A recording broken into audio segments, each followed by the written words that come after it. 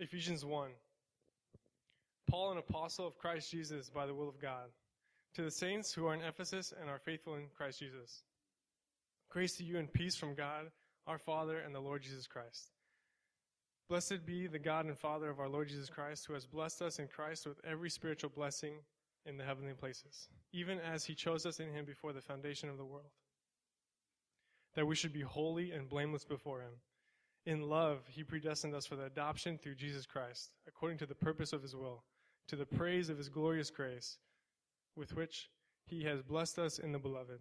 In him we have redemption through his blood, the forgiveness of our trespasses, according to the riches of his grace, which he lavished upon us, in all wisdom and insight, making known to us the mystery of his will, according to his purpose, which he set forth in Christ as a plan for the fullness of time, to unite all things in him, things in heaven and things on earth. In him we have obtained an inheritance, having been predestined according to the purpose of him who works all things according to the counsel of his will, so that we who were first to hope in Christ might be to the praise of his glory. In him you also, when you heard the word of truth, the gospel of your salvation, and believed in him, were sealed with the promised Holy Spirit, who is the guidance of our inheritance until we acquire possession of it, to the praise of his glory. Amen. You may be seated.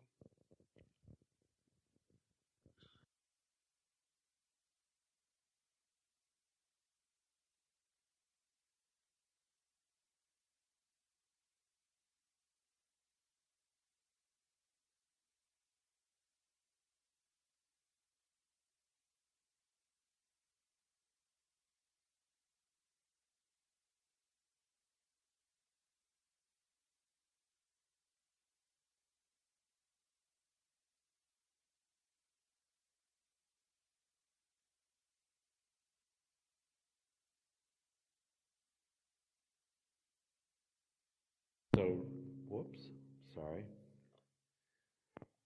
They found me.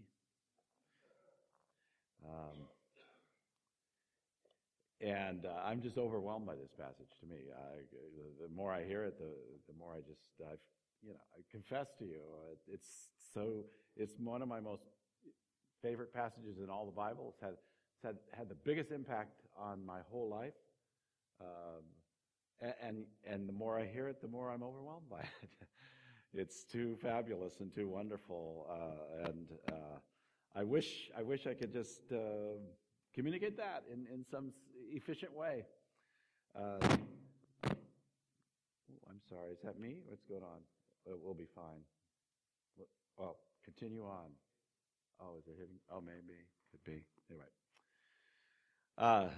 So let's open with prayer. That's a good time to start. If you ever feel overwhelmed, good time to pray. Father, your word is rich and wonderful, and the truth is so beautiful and amazing. And so we come humbly to you today through what you have told us about yourself, about us, about the reality in which we live.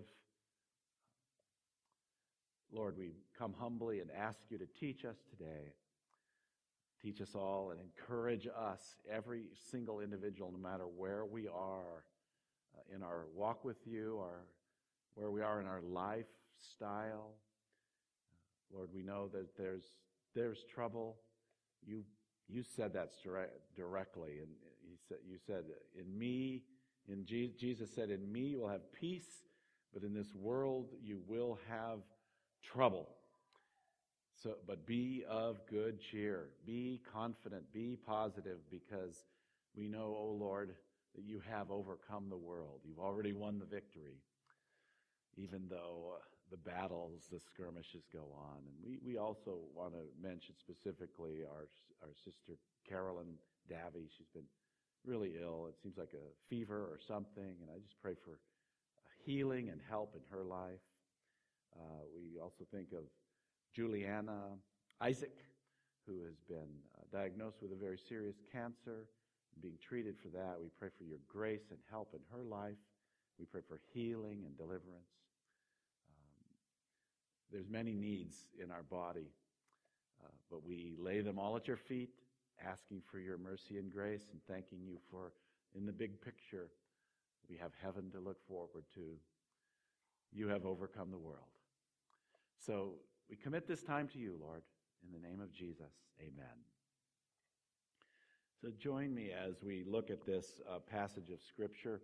I'm kind of working into verse 11 today. Last week we looked at 7 and 8. So we're picking up at verse 9, 10, and 11. By the way, one of the wonderful things about this, it's one sentence in the Bible. From verse 3 through 14 is actually one big long, in English you'd say that's a run-on sentence. You got to break that into parts. But it's actually one big long, thoughtful sentence. And it's kind of the preamble, like we the people, in order to form a more perfect union, it's that kind of thing, composed and well thought through and laid out there. There's a few of these in the Bible. Another one is in John, the very beginning of John. It's beautiful, beautiful sort of preamble, just beautiful words, well crafted and thought through. And we learn so much about reality and life and who God is through this passage of Scripture. So again, let's just work through, focusing in on 7 through 11, reviewing quickly what we looked at last week. It says, in Him, and verse 7, see that? In Him. This passage is referring to Jesus Christ over and over and over and over and over again. Over and again. It's all about Jesus Christ. In Him, in Him. And that in Him specifically goes back to the previous word was the beloved. Jesus Christ is the one who's especially loved by God. He's the only Son of God. And 3 times while Jesus was on the earth, God boomed down from heaven. Other people could hear it. Some people thought, well, what was that? A clap of thunder? What's going on here? But God spoke in the prevalent language at the time. There's a good question. What language did He speak? He probably spoke Aramaic, would be the best guess, because that was Jesus' mother tongue. That's what he spoke. And even when He was suffering on the cross, Jesus broke into Aramaic. Eloi, Eloi, lama sabachthani. And what God said as He boomed His voice down from heaven, this is my beloved Son. And it's stretched a little bit as He said it a few times. Like I said, it was 3 specific times. This is my beloved Son. And one time He says, in whom I'm well pleased. And then another time He said, listen to Him. Jesus is the Word of God. He's the communication from God.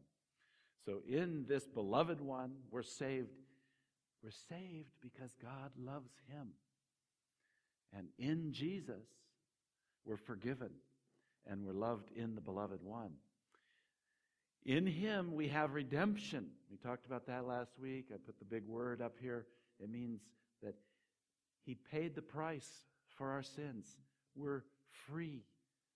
The penalty has been paid. It implies that we had a huge debt. This is a part of the truth of God, is that we come to God as we owe Him a moral debt. We've sinned. We've done what's wrong. We have a debt that's overwhelming. We're underwater, impossibly underwater. You'll never ever pay this off. You can't pay it off. And so we come humbly saying, here's my debt. Please help me. Redeem me. I need a Savior. I believe Jesus died for me in my place. See, that's the gospel. We're redeemed through the Redeemer. One of the cool things about the Bible is it stretches. It's over years, about 1,600 years. The period of time the Bible was written. And yet it has a consistent message by all of those different authors. as well. Human authors, because God is the superseding author of the entire book. And Job is some of the oldest writings in the Bible. And he said, I know that my Redeemer lives, and in my flesh shall I see God. It's like, wow, this massive information that Job had for us. And that's us too. I know my Redeemer lives. Jesus is alive. And in my flesh, because of my Redeemer, I will stand before God. I will be resurrected with Jesus. It says, in him we have redemption through his blood. Jesus paid the price through his blood, which is the forgiveness of our trespasses. It's a part of what sometimes is called the Our Father or the Lord's Prayer. Forgive us our debts, or forgive us our trespasses as we forgive those who trespass against us. Forgive us our debts as we forgive our debtors. Trespasses, I made a point of that. Remember last week? It's not singular. Like that one little mistake I made. No. It's a pile. It's more like a landfill. So I got this glorious picture of a landfill. I get to commute on a motorcycle. It's my vehicle of choice. I ride, and we live about 20 miles up the coast in a little housing place called Oak Hills, right by Castroville up there. So I come down the coast. It's like the world's best commute, just about. I get to see the Monterey Bay every day. I never mind. I've been doing it 22 years. I haven't got tired of it yet. Maybe this week I'll get tired of it. Oh, the water's always different, and it's always lovely. But there's this thing with the breeze, okay? Sometimes, I think it's called a land breeze, and that is when the wind is coming off the land and blowing out over the bay. And as you pass just north of Marina, on a motorcycle you smell everything. And what do you smell? The landfill, okay? It's a stinking pile of your garbage. And mine too, okay? And it smells to high heaven. And honestly, that's our trespasses. They smell. They produce methane. And they produce lots of nasty smells. We're a mess. Jesus takes care of the mess. He cleans us and takes it all away abundantly. And so the text says, in him we have redemption through his blood, the forgiveness, and that's the releasing of our debt, our debts, our trespasses, the pile of methane-producing trespasses. And how is this? It's according to the riches of his grace. See, now the theme of this big run-on sentence is grace. In Jesus. Did I mention it? It talks about Christ. I think I said that over and over again. And so if you're looking for, people say there's three parts to this hymn of praise, verses 3 through 14. And there's a chorus. That, after you sing a verse, you sing a chorus. And the chorus is, verse 6 is, to the praise of his glorious grace.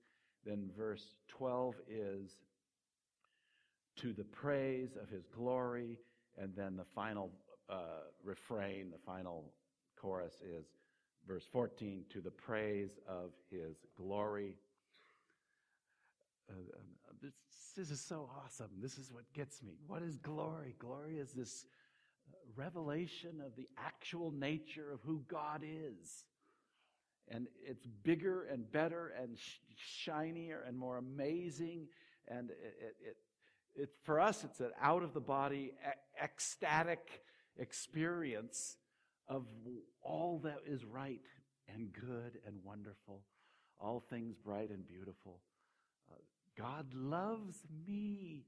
Christ took away my pile of manure.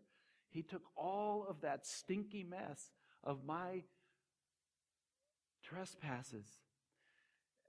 And so I praise his glorious grace. His kindness to me.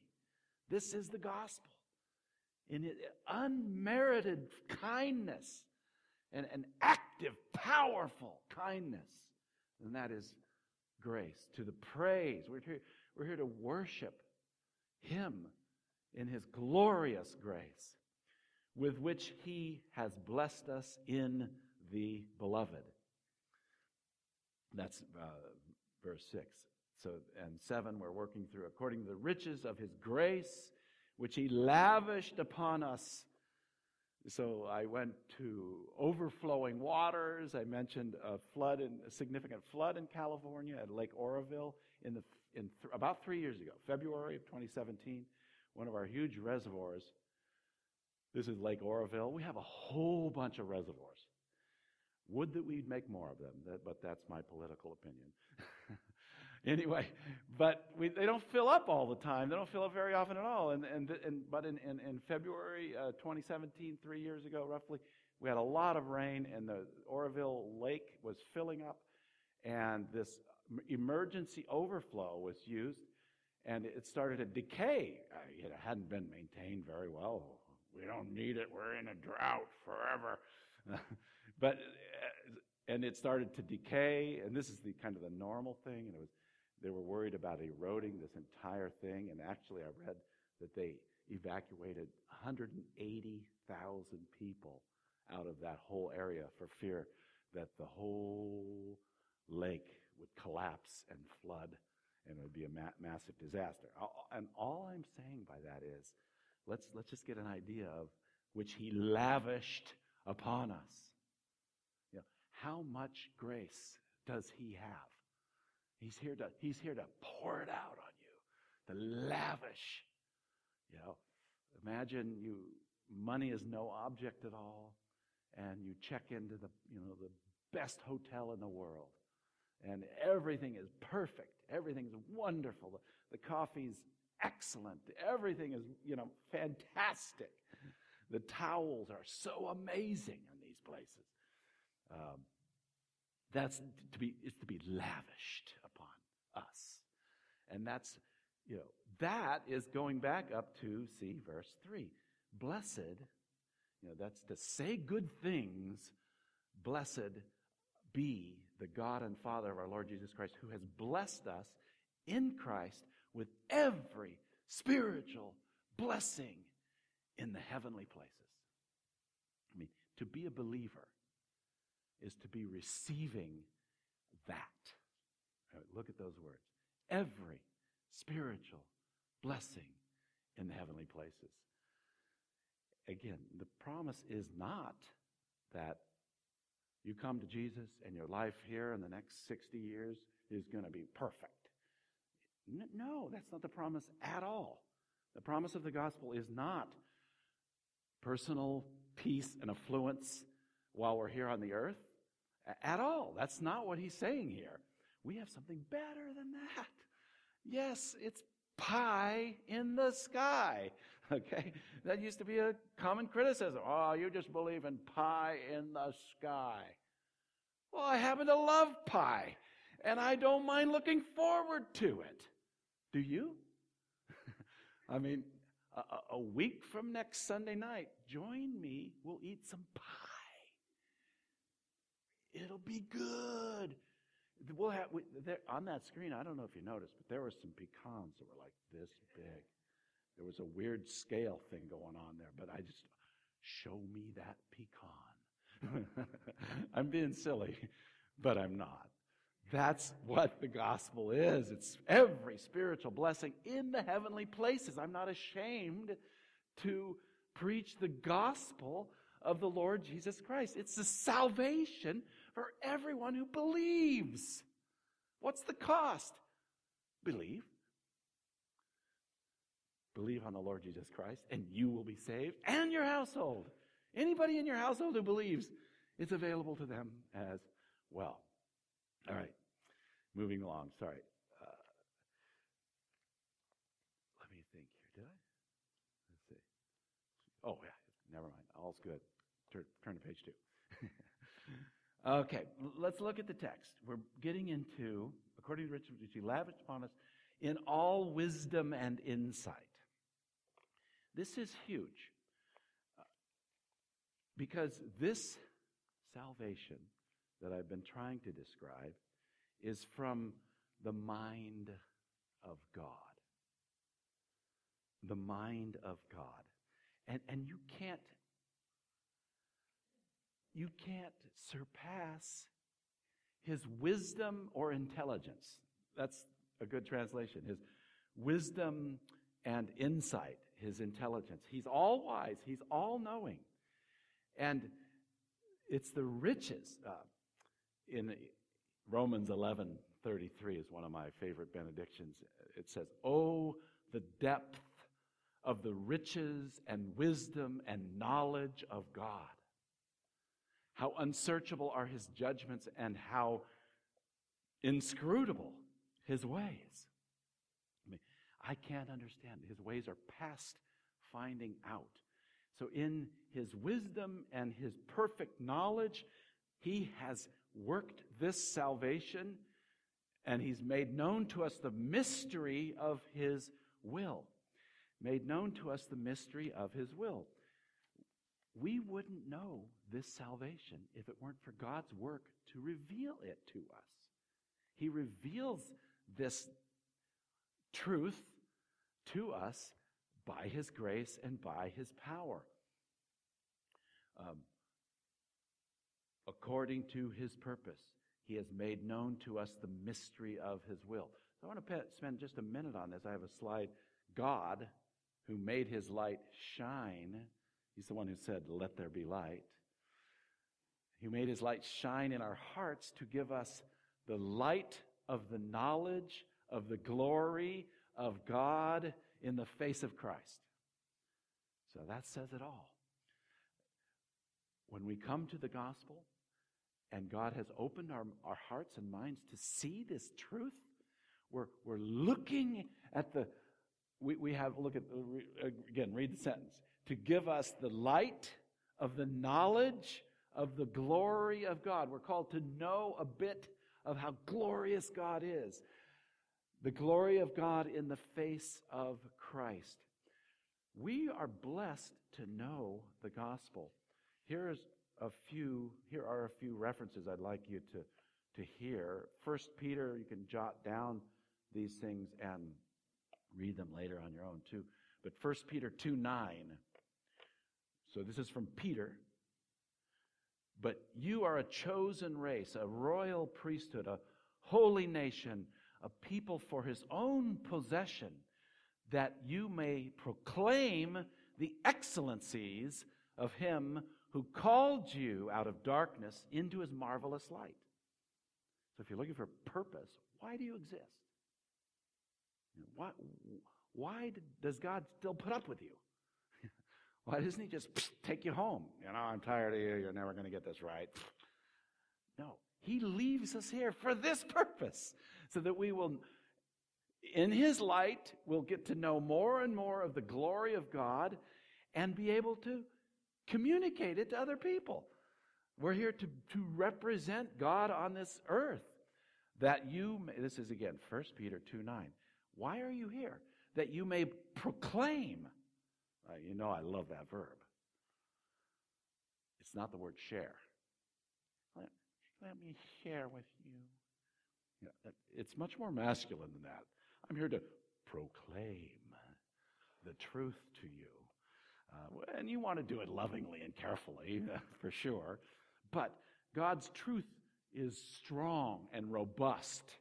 And we don't say, well, here's another truth that you might want to add to your list of truths that you're toying with. God's truth comes in as there is one God who created the earth, and he has revealed his glory in Jesus Christ. That you may proclaim, again, 1 Peter 2:9, that you may proclaim the excellencies of him who called you out of darkness into his marvelous light. Colossians 1:13, he has delivered us from the domain of darkness and transferred us to the kingdom of his beloved Son. See, the role of revelation here, that he has made known to us. Verse 8, verse 9, making known to us the mystery of his will. And here's 2 Corinthians 4:6. This is we already read that one, so we'll move on. Okay, let's look and see what the text says. In him we have redemption through his blood, the forgiveness of our trespasses, according to the riches of his grace, which he lavished upon us in all wisdom and insight, making known to us the mystery of his will. God, what are you doing on this earth? Mystery has been revealed to us according to his purpose, which he set forth in Christ. Why is that so important? Think about it. All of this grace comes through Jesus Christ alone. No one else needs to help Jesus get this done. It's exclusively his work. And he is completely capable of doing all this. We should completely trust him. He's the Savior. And he's infinite, able completely. He's the Lord of hosts, the Lord of all capability to save us. According to his purpose, which he set forth in Christ, verse 10, as a plan for the fullness of time to unite all things in him, things in heaven and things on earth. In him we have obtained an inheritance. That's kind of interesting, that phrase there. Again, in Christ. It reads like this. In him we either are his inheritance, which is a biblical truth. Christ, he inherits us. And we're a gift from God the Father to God the Son. The church is a gift to God the Father. But in this context, most Bible commentators agree that, as it's translated here, that we've obtained an inheritance. And really means we've obtained a share, a part, sort of a parcel of land. We've inherited something in Christ. This Christ, who in the fullness of time will unite all things in himself, things in heaven and things on earth. In him you've obtained an inheritance. We are fitting into this colossal plan of God that in Jesus, he's going to make all of this world fit together and work purposely, perfectly in his time, in the fullness of time, to unite all things in him, things in heaven and things on earth. The fullness of time is important. Remember back in Galatians, which is an earlier book, Paul said, in the fullness of time, God sent forth his Son to be born of the Virgin Mary. It's just the perfect time Christ was born for us.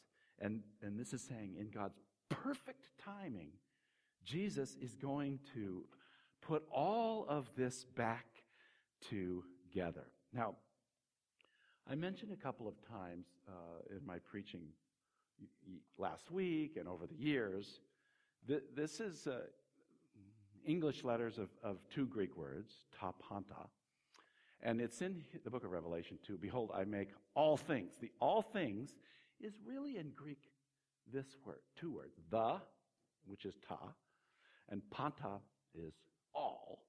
It's plural, and it is neuter, meaning it means all things, okay? But it's just the all is what it really says. And it's over and over in the Bible. And it's in verse 10. To unite the all, ta panta, in him. Jesus Christ is here to save us, and he died for my sins. Yes. He died because I was a major trespasser. And when you ride your motorcycle by me, if the wind's going wrong, you're going to smell my stink. And you're going to say, that guy stinks. I'm glad I'm not him. He smells worse than I do, right? That's what we always say. But the truth is, we all are in that. All we like sheep have gone astray. We've turned everyone to our own way. And the Lord has laid on him the iniquity of us all. That's salvation. This word, okay, this is what I'm trying to say. Yes, it's all personal. It's me. I get saved from my skin. My skin, perhaps, but I meant to say my sin.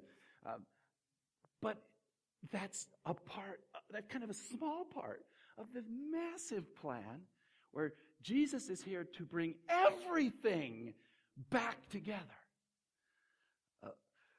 The all.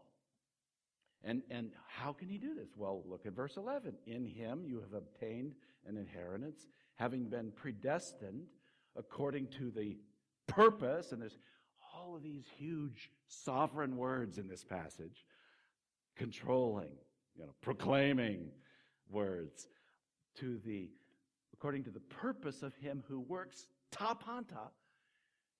And that, by the way, it's a participle. The one who is working, and it's a present active participle. This is huge, guys.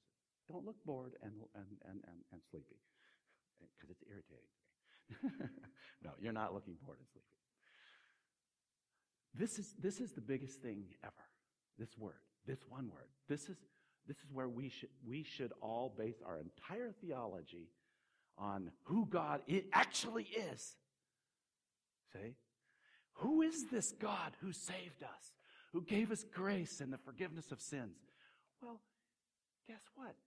That salvation and his choice of you toward salvation is a subset of the bigger set of he is the one who is actively now working all things, tapanta, after what he's previously decided everything should be.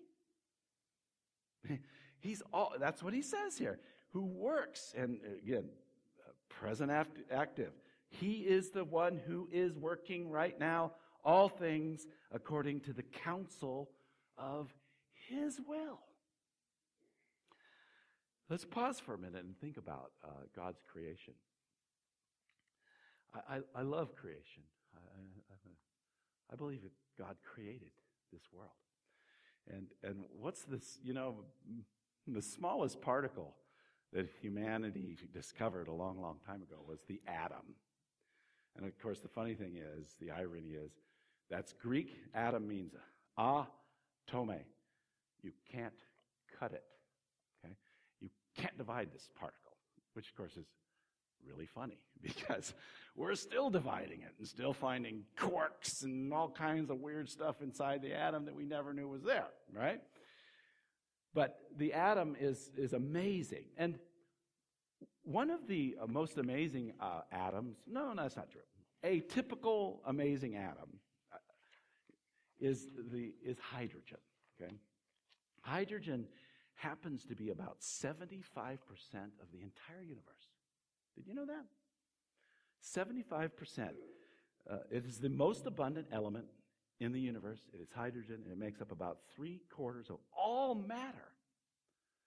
Helium makes up about 25% of the rest. Oxygen is the third most abundant element in the universe. All the other elements are relatively rare. So hydrogen is huge. Why do I bring this up? Because you know anything about hydrogen? What is hydrogen? Well, it's this element that makes up the mass of the universe. But check this out. Did you know this? I think you did know this. Marvel at God's creation, the hydrogen atom. What is the space inside a hydrogen atom? Well, it's this. It's the empty space is that number, 99 point, I think I counted 13 or 14.96%. That's empty. That's nothing inside of this most prominent of all the matter in the universe. This is from a webpage. A hydrogen atom is about that number, empty space. To put it another way, if a hydrogen atom were the size of the Earth, The proton, that means the center of it, at its center would be about 200 meters or 600 feet across. I mean, how tiny is that? And then they make the comment, well, I wouldn't want something that big to land on my head. Landing on my head, it's tiny compared to the size of the earth. And I happen to have decorated my head one more time with something hard landing on my head, so there's a little bit of irony there. I put up this metal bracket up on a ladder, and then came and moved the ladder, and boom, there I go again. I'm always doing this. I'm so stupid. What is my point of this? My point is this. God is an amazing creator, and it just blows you away, the nature and reality of what he has made. And the Bible, let's look at Colossians, which is the next book. Galatians, Ephesians, Philippians, Colossians, two books down. We just want to look at the very first part, because it's very similar to our text for today. Right at the very beginning, talking about who Jesus is. Let me check my time. Perfect time. Colossians 1. Listen and read along with me, verse 15 and following. Speaking about Jesus Christ. He is the image of the invisible God, the firstborn of all creation. For by him, guess what? Ta panta, the all. For by him, ta panta, were created. All things were created in heaven and on earth, visible and invisible, whether thrones, or dominions, whether it's Democrats or Republicans, or it's Donald Trump or Nancy Pelosi or Barbara Boxer, who's no longer in office, Dianne Feinstein, our mayor, etc. All these people were created by him, or rulers or authorities. All things, ta panta. There's nothing excluded from him. All things were created through him and for him. So these hydrogen atoms were created by him and for him. And he is before ta panta, and in him ta panta holds together. What holds this universe that's 75% hydrogen, that in that hydrogen it's 99.99999999996% empty? What's out there? What is the energy holding it all together? I don't know, but the Bible says Jesus does it. Okay? Who is this Jesus? He's not finite. He's infinite. This is our Savior. This is the one that we worship. This is the one that all things point toward. He is the creator of heaven and earth. Here is Ephesians 3:9, by the way. To bring to light, in other words, we're coming to it, maybe, if the Lord tarries and if I don't die. Ephesians, we might get to Ephesians 3. I'm planning to in 2021. It's Ephesians 3:9.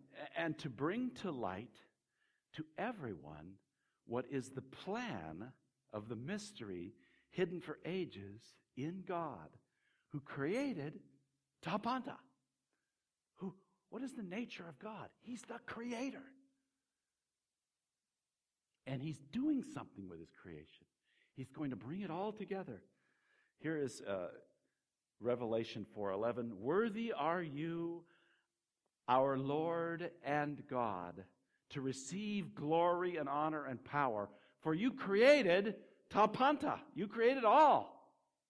And by your will they existed and were created. Okay, so that's great. So why do we have to fix it then? I mean, you created it. What is wrong? Well, the Bible tells us that it's chaotic now because of sin. Man rebelled against God, and God cursed the entire creation. He broke his own system. That's what cursing is. I know that sounds really weird, but that's the truth. He broke it in punishment on our sin, And he's the one who fixes it ultimately in Jesus Christ, our Savior. I also want to point out, as I'm coming to a conclusion here really quickly, I want to point out something profound here. Because everything else I said was just trivial up to this point. No. Notice, dear friends, how important is morality and ethics in the whole global system, in all of cosmology, in the all. How important is right and wrong? How important is sin? How does Jesus fix it? How does God plan to fix the whole chaotic, broken system? His solution is through the most beautiful, ethical, moral act ever. That Christ died for our sins, according to the Scriptures. And see, as crazy as it sounds, I mean, it does sound a little crazy, but the whole world is broken because of sin. Ethics and morality are profoundly important. And when God fixes the ethics and morality through Christ, all of that chaos will come together. So right and wrong are extremely important for God's solution. All right, we're running low on time, which is fine. We'll come back into this later. Next week we'll move on to verse 12, perhaps. So verse 11 is the verse that I think deep waters flow through this. In him we have obtained an inheritance, having been predestined according to the purpose of him who is working the all according to the counsel of his will. It all works perfectly together. You and I marvel at electronic things. I just love electronic toys. I had a heart attack, so I justified getting the Apple Watch because it can, monitor your heart. And this one actually does an EKG. It's probably worthless essentially, but it does. My heart's beating. Oh, good. Good to know. Good to know. But if you take this thing apart, it's amazingly intricate, right? I mean, it's a marvel. It's miraculous. It's phenomenal. Don't do this at home, but pry open your iPhone and take a good look at it. It's so well made and intricate. And what is my point? My point is this: it's actually nothing compared to God's creation. And we should be drawn to He's the creator of all things. And Jesus sustains them according to the wisdom and knowledge of God. And we come back to Romans 11:33. Oh, the depth of the wisdom and knowledge of God. How unsearchable are his judgments and his ways past finding out. For who has known the mind of the Lord? I mean, I don't know the mind of an Apple Watch. Let alone a guy who makes hydrogen. A guy. Forgive me, that's a little flippant.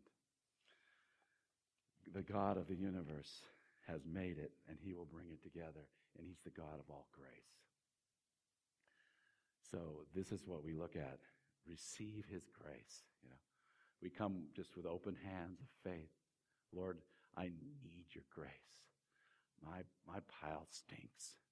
I'm not denying it. Would you please take that pile away? He took our iniquities and laid it on him, this creator of all the universe. And then, of course, our hymn of praise, verses 3 through 14, leads us to praise him. Praise his glory. Praise his glorious grace. Praise his grace over and over again. And then finally, I say expect big changes. Jesus is going to fix all of the chaos. And it's going to come all together in his time, in the fullness of time. And all people everywhere will know this and be ready for the massive change that is coming. Let's pray. Oh, Lord,